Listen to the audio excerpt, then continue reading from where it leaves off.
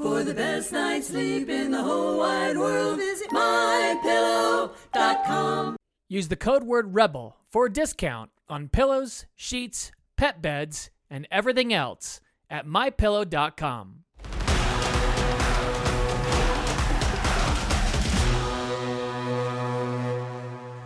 What is happening? It's Monday. It's still morning. It's barely morning. Monday morning quick take. It's Rebel Parenting. I'm Ryan Dobson. Hope you're doing well. Today's sponsor is battleflagsus.com. Check out my sweet flag. Man, it's so cool. So cool. I got to take better photos of that because it is amazing. And Covenant Eyes. CovenantEyes.com. Code word REBEL for a free month. Get the porn out of your home. Those are our sponsors. Thank you so much to battleflagsus.com. Man, I'm stoked on that flag. They make those. You can get all kinds of custom stuff on your flag too. I was thinking about. I had a dream about it. Like if your kid has a sports number, you get your number done in it.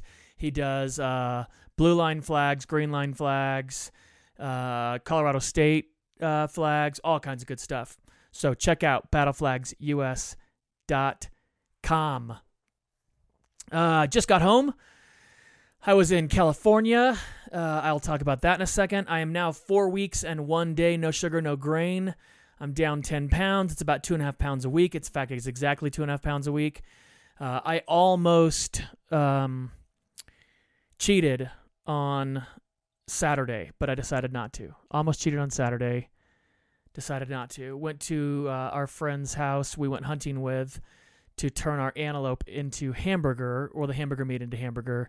And they had real Mexican Cokes, and I definitely wanted a Mexican Coke super bad. And I decided not to. So there's that. I'm down 10 pounds. I'm down to 170. So that's nice. It is. Everyone keeps asking, like I was at my family's last night. I was at my parents' house last night for my sister's birthday. And she's like, you're not going to have cake? You're not going to have ice cream cake with us? Are you kidding? For real? You're not going to do it? And I'm like, no, I haven't had sugar in 4 weeks. I'm not going to start now because it's someone's birthday. I didn't do it for Laura's birthday. I'm not going to do it for Lincoln's birthday. I'm just not going to do it. And she's like, well, after the 6 weeks, you're going to go back to it? And I'm like, probably not. I mean, I might have something every now and then. I miss pasta so much. I dreamt about mac and cheese last night.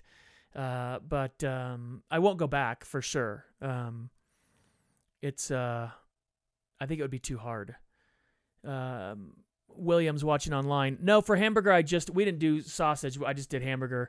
So, no, I just did plain. I season it when I decide what I'm going to make. So if I'm going to make tacos, I'll do taco seasoning. If I'm going to do something else, I'll do other seasoning. But I just ground it.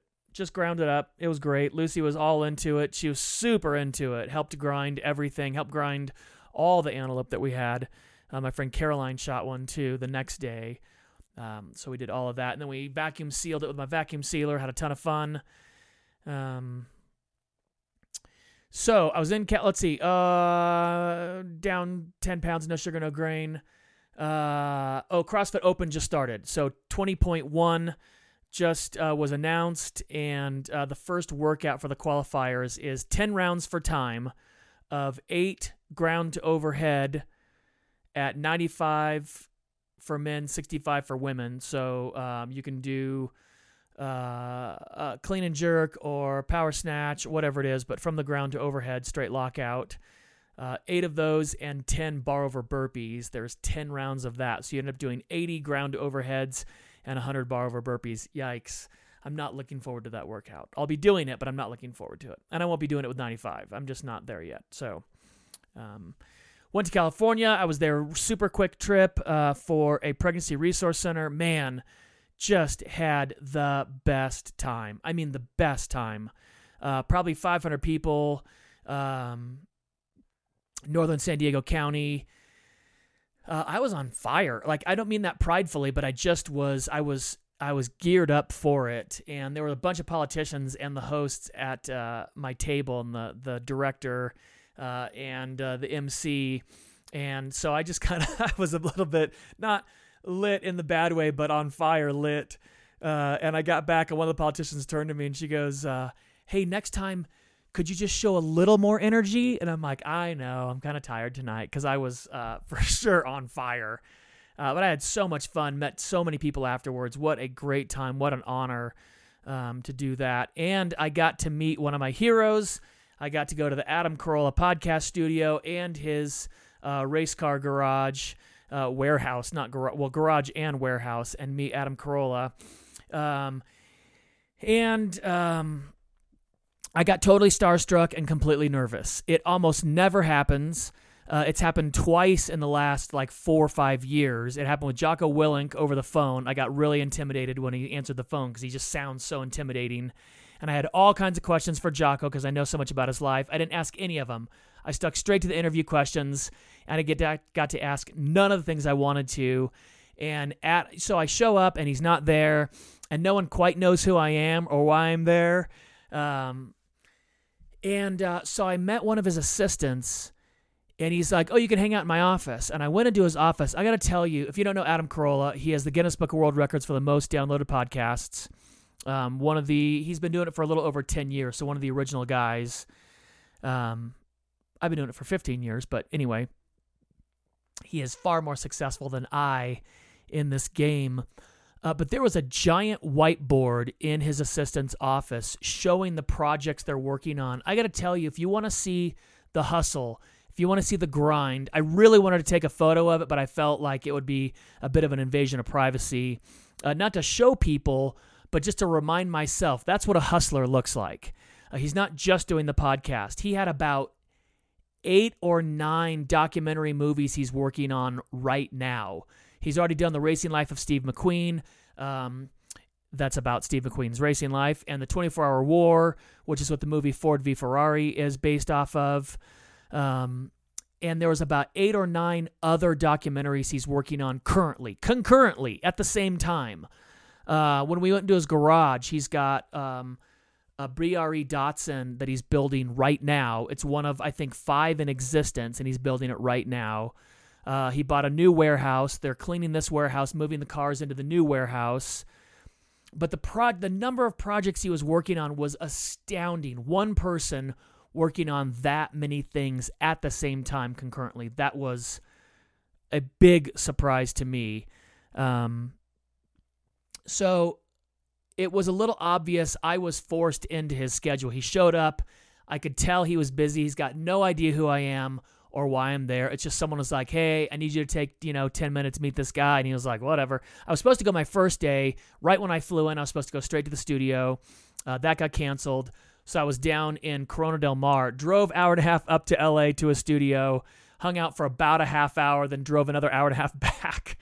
But I got crazy nervous. I really did. I got super nervous. And I actually told him, I said, I'm more nervous doing this than I was meeting the president when I met George Bush. I had way more to say to George Bush than I did to Adam. I had all these things that I want to talk about, ask him about, find out about, tell him stories about certain things.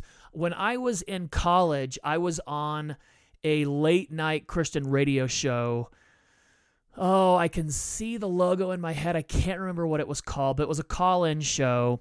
And my parents were living in Colorado. My grandparents lived in an area where they'd be able to listen to it. So my mom told my grandma, he's on 106.3. You can tune in late at night. So my grandma stayed up late.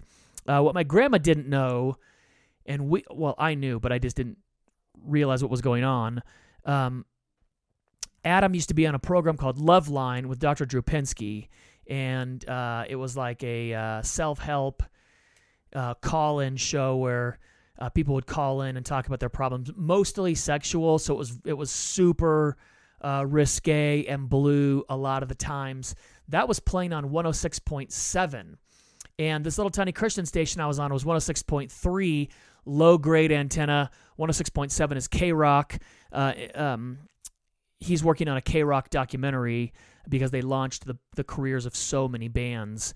But he was on K-Rock at the time, and my 87-year-old grandma turned into Loveline and thought I was Adam Carolla. And nobody knew this until my mom called my grandma the next day to ask what she thought. And my grandma chewed my mom a new one. She chewed her out and yelled and screamed and said, "How dare I? And I can't believe your son talks this way. And didn't you raise him to be better?" My mom's got no idea what she's talking about. Calls me and was like, "What did you talk about?" And I'm like, it was, kind of light night. Not that many calls came in, just a few blah, blah, blahs. She's like, "Your grandma was livid. She was talking about you were, blah, blah, blah." I finally figured out what happened. She turned into the wrong station, which I think is hilarious. Didn't get to tell Adam that story. We went all around his studio. I forgot to take any photos of his race cars or all the rad memorabilia that was there. I forgot to take pictures in his garage.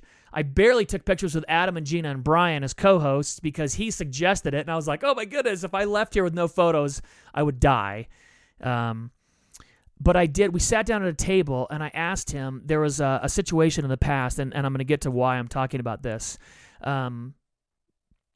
where two guys he works for kind of blew up on air at him and acted inappropriately in my estimation. He had these two employees, Dylan and Gabe. They share an office, and he's been asking them to clean their office for months on end, and they weren't doing it. So he came in over the weekend on his own with another assistant, and they completely cleaned these two guys' office. And then on Monday, he was making fun of them on air.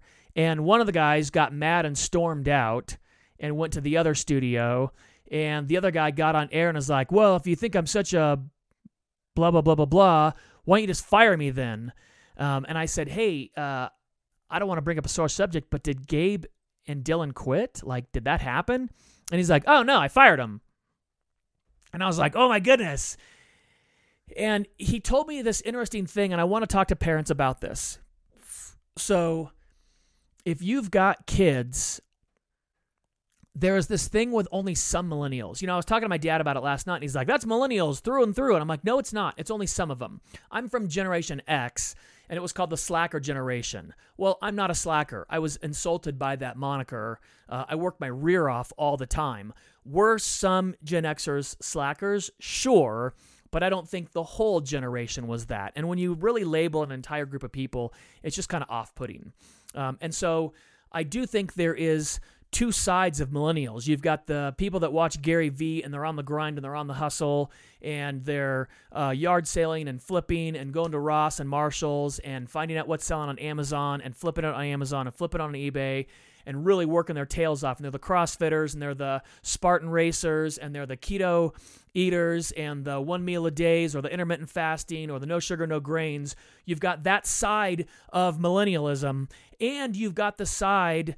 I had someone working for me in the past who kept a running document on her computer of things maybe she's offended by that she could use if she had to quit in a huff and wanted to sue the organization. Hands down the best writer I've ever worked with. I've never worked with a better writer in my whole life. Her writing was head and shoulders better than people that have been doing this for a decade and a half. I promise you. So much better. Just brilliant, brilliant talent. It could have gone, a million places with that kind of talent. Could have done a million things with that kind of talent and quit in a huff and then went and washed dishes at a resort in town. And then the last time I saw her, she was checking people in at the front desk. And I just thought, what a waste of talent. What a waste of talent. You are more talented than anyone I've ever worked with in this department. You could have done a million things, but you didn't understand the chain of command or who is authority in your life. And that's what Adam was talking about. He said these guys just think he's a rich guy, that they're on equal ground with him. And you're not. You're not with your boss. Your boss shouldn't regularly think negative things about you if it's your fault. You should work to correct that. If your boss is asking you to clean your office over and over and over again, hey, bro, get your rear in gear and clean your office and then go vacuum the rest of the office and maybe clean someone else's office so that there's a positive thought about you in the boss's mind. Oh, hey, that kid's a go-getter. And he's talked about this before. They were on a set of a movie, and in the background, there was a porta potty about 8 feet in shot. And the director of the movie, and he ran over when someone said it was in the shot to push it out of the way. And there are 2 assistants sitting there watching them do it. Guess who's not going to get the next promotion? Those 2 assistants. But they did talk about, what was this? There was some kid who would go and get lunch. That was his job during the day, getting lunch for everybody, running errands, things like that. After lunch, he would pass out little flossers, the little plaque flossers with a little toothpick and the floss piece on it. You'd pass it out to everybody there.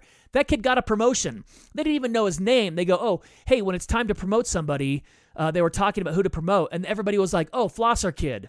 The kid that passes out, going a little bit above and beyond. That's what you want to do when you work for anybody. Doesn't matter what age you are. But especially when you're young and you're in your first job. By the way, when you're in your first jobs, if you behave this way, you will rise to the top faster because your boss won't be used to people behaving that way. Show up early. Don't show up on time. Show up early. Go the extra mile. Stay a little bit late. Clean up trash around you. Pick up your office on a regular basis. Be organized. Have a pad of paper in your pocket and something to write with, and write down the instructions you're given so you don't forget it. Go above and beyond. That will put you in the cream of the crop. You'll get promoted faster because of it. Adam said his nephew is working for him, and he goes, we sat at this table for 2.5 hours, and I said, you're 19. If you will put your nose to the grindstone, your first jobs are going to be going and getting lunch and fetching things and running errands and doing that kind of stuff. Is it glamorous? No.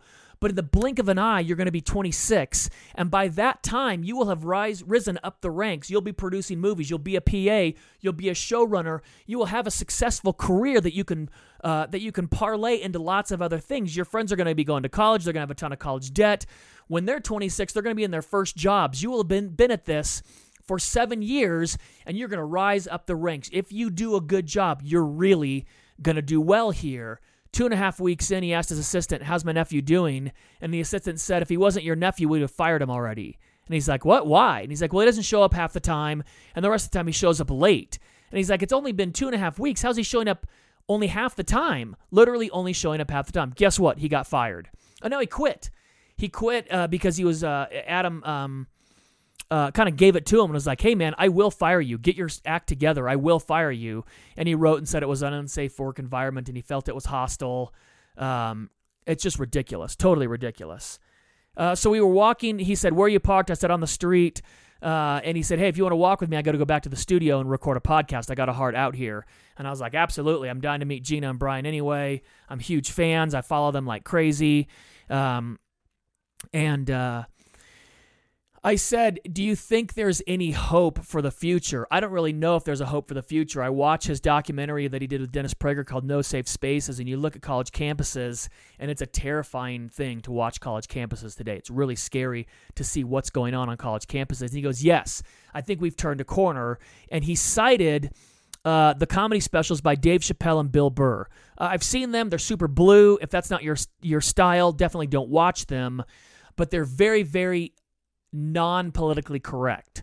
Chappelle's is called Sticks and Stones. I think Bill Burr is called Paper Tiger, which is very interesting. Paper Tiger. That's an interesting name after Sticks and Stones for sure. But they go hard in the paint, unpolitically incorrect. I mean, they were not politically correct like crazy throughout. They went after every subject. Well, if you've heard me talk about this in the past, Rotten Tomatoes, the movie ranking and rating website, their professional critics gave it a 13 out of 100. That's for sure rotten. A 13 out of 100. They said, skip this one. It's not funny. It's not politically correct. He's really, terrible. You shouldn't listen to this. It's what's wrong in America today, blah, blah, blah, blah, blah. The audience scored it a 99 out of 100.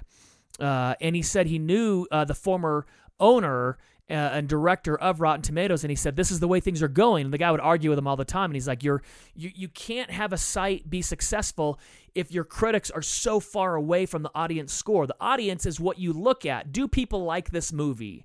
Or do the critics like it? And the critics are woke and politically correct, and they're giving super high scores to woke, politically correct movies and not to the Bill Burrs and the Dave Chappelles.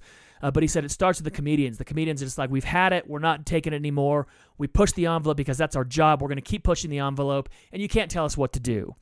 And I thought that was pretty interesting. I really thought that was pretty interesting. So teach your kids there is a chain of command, there is authority, and how they should behave around it. We aren't all equal. If my cardiologist tells me the ventricles in my heart are getting clogged with plaque and I've got to behave and act a certain way and eat certain things and work out a certain way, I don't get to say, well, I disagree. No one cares what I think. I'm not a cardiologist. I didn't go to med school for that. I don't know what I'm talking about. You listen to the expert. You listen to your boss. You do what your boss tells you to do, and you do a good job, and you show up early, and you stay a little bit late, and you go above and beyond, and that's how you get promoted. You don't treat everyone exactly the same. You just don't do it. It doesn't work that way. It's a meritocracy. Meritocracy in capitalism is what we need. I was talking to my parents about this last night, and I was talking to kids at the camp about this. If you've got kids late in high school, if you can afford college, if you can afford to pay for their college, and it's not going to set you back and it's not a big deal, then maybe that's a good choice. If your kid is pursuing a degree that requires a college certificate, requires a degree, okay. If they don't need it, my goodness, I don't know if that's a good investment anymore. I mean, the college debt scheme, it's indentured servitude to the U.S. government. It's the most collectible debt. You can't get out from under it. You can't bankruptcy your way out of it. It sticks with you for the rest of your life. And I would really caution people against college if you don't 100% need it. You're going to be a doctor, you're going to be a lawyer, you're going to be a teacher, and you definitely need that, then I guess. If you don't need it, I don't think it's worth it. I was talking to my parents about it last night. My sister was like, well, college rounds you out. It introduces you to lots of different subjects. I'm like, I don't think it does. It didn't for me. It really didn't. It didn't for me. It didn't introduce me to this wide variety of general ed requirements that broadened my horizons. It really just made me miserable. And today, most public colleges are filled with garbage, not filled with subjects that round you out as a human being. Interesting. My kid's school is looking at implementing Dave Ramsey's Financial Peace University to, I think, junior high and high school, and I am really going to commend and praise them for that. I want to figure out if there's something I can do for them if they do that. I think advanced math for kids is almost always a waste of time.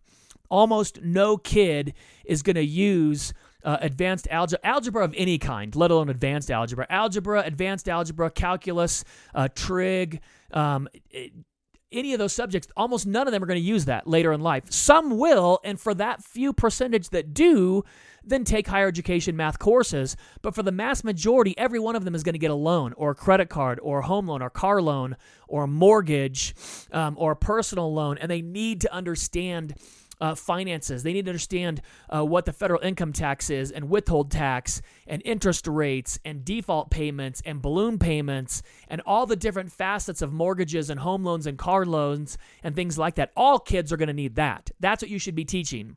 And so the fact that my kid's school is going to implement or trying to implement Dave Ramsey's Financial Peace University, that is fantastic. Our country